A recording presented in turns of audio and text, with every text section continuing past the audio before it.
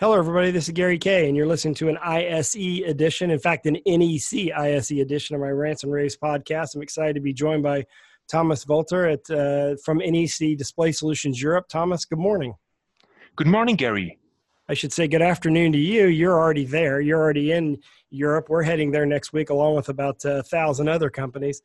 And I'm excited. Look, you are one of only a few, literally not even a handful, less than a handful of companies that make every type of display technology that our industry has. And you're also in Hall 5, okay, booth R20, can't miss you. And you also have your booth this year your stand divided into three areas again: retail, corporate, and large venue. Tell me about that strategy. We focus on what our customers mainly do with our products. And here we define three major applications, which are digital signage, and we focus mainly on retail here. It's the corporate meeting and collaboration area where we see heavy changes from the market demands. And then it's large venue. It's everything that you need in order to create large visual experiences. And as you said, for all of those applications, there's different technology that fits best. And I think it's very important for the end users to make a well-educated decision whether a large format display, projector, or direct view LED might be the best choice. And at our booth, I think they will definitely get this hands-on experience and see the differences and see which technology fits best for their use case. Because I think there's one important fact: there's no good or bad technology. It's just the technology that fits my needs best. And this is what you have to find. And I think ISE is a perfect place to see all the technologies live on stage and see what is what should be your perfect choice. Well, you're in a unique position because of how large your stand is, that you can actually show this in applications formats, which is kind of fun because instead of just showing products, you're showing how the products are being used. And you have the retail section that's obviously focused a lot on digital signage. The corporate is going to be focused a lot on meeting and collaboration. And then you have a large venue section. And in reality, you have a couple other sections, which we'll get to in just a moment. But obviously, let's start with digital signage. A huge market, grown, very mature now, much more mature than it was. NEC was the company I remember first using the term digital signage, I don't know, at least 15 years ago. And you've got a host of products, very large line of products that are not just LCDs, but also LEDs and even projectors. Exactly. And in digital signage, it's key to understand that there's so many different locations that has to provide the impact and the visual experience in order to engage the audience. It's the outside and outdoor and facade area. Then you enter a building. It might be a retail store, but it's also a cinema or a train station. And then you get inside. There are information points. There's a main area. It might be a sales floor. And then you get to the cash area. And in all that situations, digital signage plays a major role in the meantime. But the function it has to fulfill is very different. Some have to be interactive, some have to engage, some have to advertise and engage people. So this is why customers have to be very well aware of what they want to achieve, in which location, and then we can guide them towards the right technology. And in the past, digital signage was mainly driven by large format displays, which is the major technology, but also direct view LED has big impact here. And we see more and more digital signage projection as laser is also widely expanding the possibilities of what laser can do in digital signage. And there's quite some creative and interesting applications that we will have on show.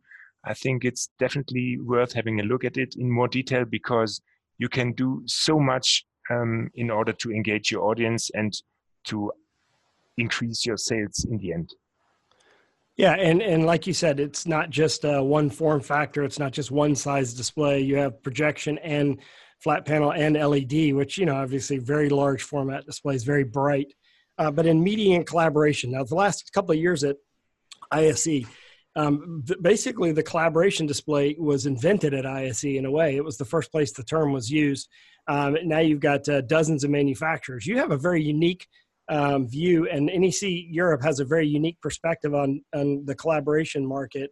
And you've done a really good job showing that in past years. What can we expect at this year's ISE show in Amsterdam next week?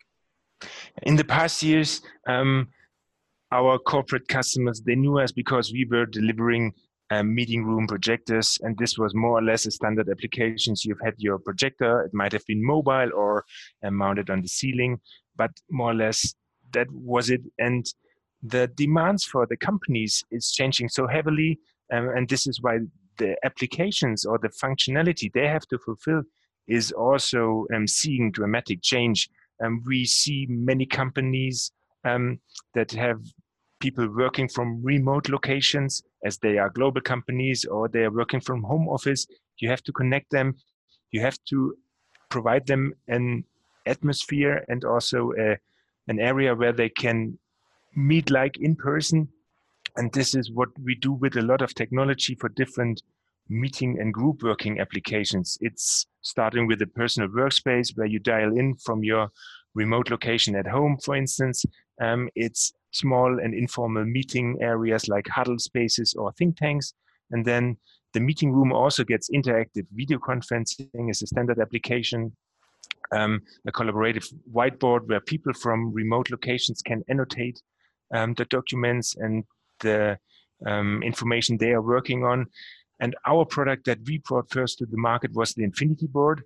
And what made us special is the open and modular concept, which allows an open integration into, let's say, any company infrastructure. So there's no reason for us to limit it in terms of operating systems, in terms of video conferencing software or any other software. And this makes us very open and harming with a lot of the IT security regulations that exist in companies. And also we work nicely together with all different kind of softwares that are available on the market and that might be already in use for some companies. So it's also easy for them just to swap them over to our technology. Yeah, and in fact, the InfinityBoard now it's a worldwide product. Started and it was sort of created by your group in NEC Europe, so I'm sure you're very proud of that. But now comes in 65, 75, and 86-inch versions. So you actually have a line that covers sort of every application for collaboration, both huddle spaces and even large meeting rooms now, right? You're absolutely right. We are very close with our customers, retail customers, and also corporate customers. And we see the demands that they have. And was the reason why we developed the InfinityBoard locally in the first step, which is our strategy. And then when we see that it's a product that is covering the demand of many markets, we then make it global. And this is what just happened now. In addition to that, we also see the different meeting room types and meeting types that are getting developed at this stage. And here we try to find different solutions that meet, for instance, the needs for smaller meeting groups up to 4 people. The InfinityBoard 55 inches is a perfect solution for that. And think tanks, they might have other preferences and demands. Here we cover it perfectly with a 2-screen 75-inch solution on the show, and the 86-inch is more or less the biggest InfinityBoard in our portfolio, which is perfect for presentation purposes, but also for interactive meetings. So obviously we haven't touched much on projectors here, but you've got projectors in all these applications, including meeting rooms, and there's still a lot of people that still want to use projectors. And now you have this technology, laser, obviously, that has sort of infiltrated the market in a great way because it's made where we're putting in projectors.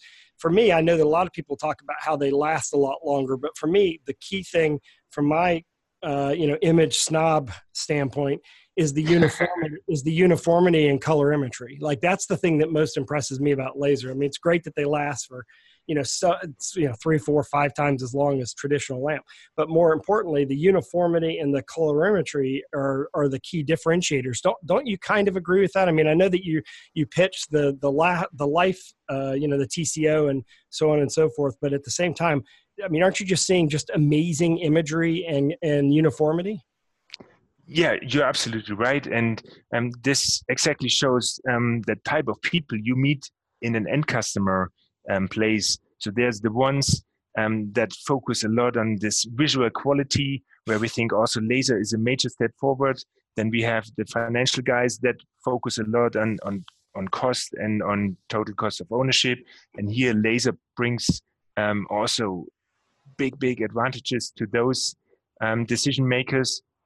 For me, there's two other reasons why laser is a big step into the future. The first one is laser is a maintenance-free light source, which is right, but mainly for LCD-based projectors, and there are still filters that have to be cleaned. And if you still have to walk up a ladder and clean the filters regularly, you can't cut down cost dramatically. And the new P525UL laser projector, which is our 5000 ANSI lumen wide UXGA projector that we just recently launched, is an example where a sealed engine is providing a total maintenance-free projector solution for the market. And in combination with that, the low fan noise is providing a truly new experience in meeting rooms, because I think all of us are aware of the noise a fan has to create in order to cool down the lamp. And with this new projector, the device is truly noiseless and it doesn't disturb any meetings any longer. And for anyone who is attending meetings frequently with a projector, creating the image on the wall or on the screen, and they know what they will get from that one if they really can reduce the noise of the projector and have undisturbed meetings and focus on their business outcomes. Yeah, that's actually a really good point, especially when you have smaller meeting rooms and even classrooms where the projector is still hanging over the heads of the students or the attendees. That is a big issue. I hadn't thought about it that way, but yeah, that's another big value proposition. Let me turn to LEDs. Now, you did an acquisition of Squadrant, and I want to kind of get an update on where you are with that, and that's put you in a new segment of the market as well. And also the just industry-wide growth and changes of the LED market, sort of where NEC sits with that right now and what you plan on showing at ISE. As you said, yeah, we acquired Squadrant more or less exactly 1 year ago. So we announced it last year to ISE. And since that, we are starting a strong collaboration. So it's two teams that are really growing together, and we have to align our sales process from NEC to more or less the product development of Squadrant. And I think we see big improvements and ways forward. So I think also in terms of business success, our 2018 was far higher than what we could achieve in 2017. But also the demand from the market is growing. And for us, as there is so many LED manufacturers on the market available, and this is what you also see when you go to ISE, there's halls packed of LED manufacturers. For an end user, it's more or less impossible to make a well-educated decision on who is a good brand to trust. And I think NEC in the industry is known as a trusted brand, as an advisor, delivering reliable quality on the one hand side, but also future-proof technology. And this is the same what Squadrant does, and this is why it's also such a good fit. And we will show a few new models on ISE, new LED screens that come with one big advantage. We want to make LED installations and applications more easy and quicker to install, less project time, less planning, and this all also leads to more satisfied users and also to lower investment in operational cost. By the way, I failed to mention at the beginning of this, congratulations, Exhibitor Magazine awarded your booth last year at ISE the best booth at the show. You did as well. We did as well. Yeah, I was going to say. I mean, it was kind of hands down an award that you were going to get the moment you walked in the booth, because, as I said at the very opening of this, you're showing applications. You're not just focused on the product. You're focused on the products in the actual applications, and you show the various, not just the various applications, but the range of the product within the application. Obviously, you'll be doing that again this year in Hall 5, stand R20. Can't miss them. Just walk in, you'll see. I would like to cover a couple more quick things, but if you have another minute to stay on the line with me, do you have another minute? Sure. Okay. You've sort of pioneered the use of Raspberry Pi, and and the OPS standard with displays. You're the first company I recall having OPS slots in the displays. It's not just flat panel displays too, a wider range of them. And then the Raspberry Pi, sort of a application simplifying digital signage media players, so on and so forth. I want you to kind of connect the dots between that and what we might see as a strategy for you in the future for AV over IP. Yeah, it's a good point. For us, digital signage has to be smart and easy and intuitive. And when I travel, I see in many airports, I see how a digital signage application is installed. There's a display quite nicely integrated. And if you walk to the back, you can see that there's a big bracket and a 19-inch rack PC mounted on the back. And you see the network connections or splitters or power supplies for sure, and power sockets in some cases. So this is not what we call a seamless digital signage experience. And OPS gave us the opportunity to seamlessly embed a fully capable digital signage media player into a display, which is open and modular. So you can put in various kinds of PCs or media players, and you can also upgrade them, because in many cases, if in nowadays, like a system on chip system is built in, if the media player is no longer performing the way you want to have it, you have to exchange the entire display. And this was always the smart aspect of the OPS slot that we have had in the past, or that we still have today. And this is what we extended to Raspberry Pi. And Raspberry Pi for us was an opportunity to take technology that is so well received from the public, and where we see a high performance level at a very reasonable cost, still meeting the requirements of industrial applications, means high reliability, long lifetimes, and a very high performance ratio in general. And the Raspberry Pi itself is a super smart device that we even want to make smarter and more easy to use. And this is why we are launching a media player that will be put on the Raspberry Pi, like the software is available on every Raspberry Pi for mainly small and medium businesses, in order to have an out-of-the-box digital signage solution driven by the Raspberry Pi. And customers that visit our booth, they can have a preview. We will launch that media player later throughout the year, but they can already get a quite detailed understanding of what's included, how easy it will be to use, and how conveniently they can drive and manage their digital signage application through the Raspberry Pi.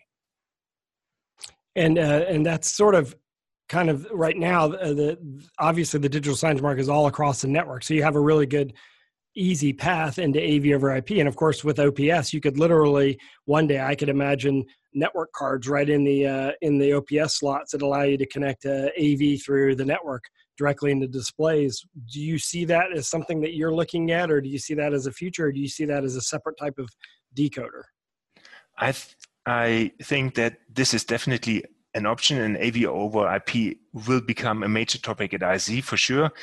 For us, this is the reason why we have established an open and modular interface like OPS or the Raspberry Pi interface, because this allows us to more or less adapt any solution on the market that is demanded from the market, and that is also delivering new benefits to our customers. And our customers, they can simply upgrade their displays with an OPS device or Raspberry Pi that is supporting this functionality, so they can still use their current display solution and upgrade it with optional cards like an AV over IP card that might be available in the future.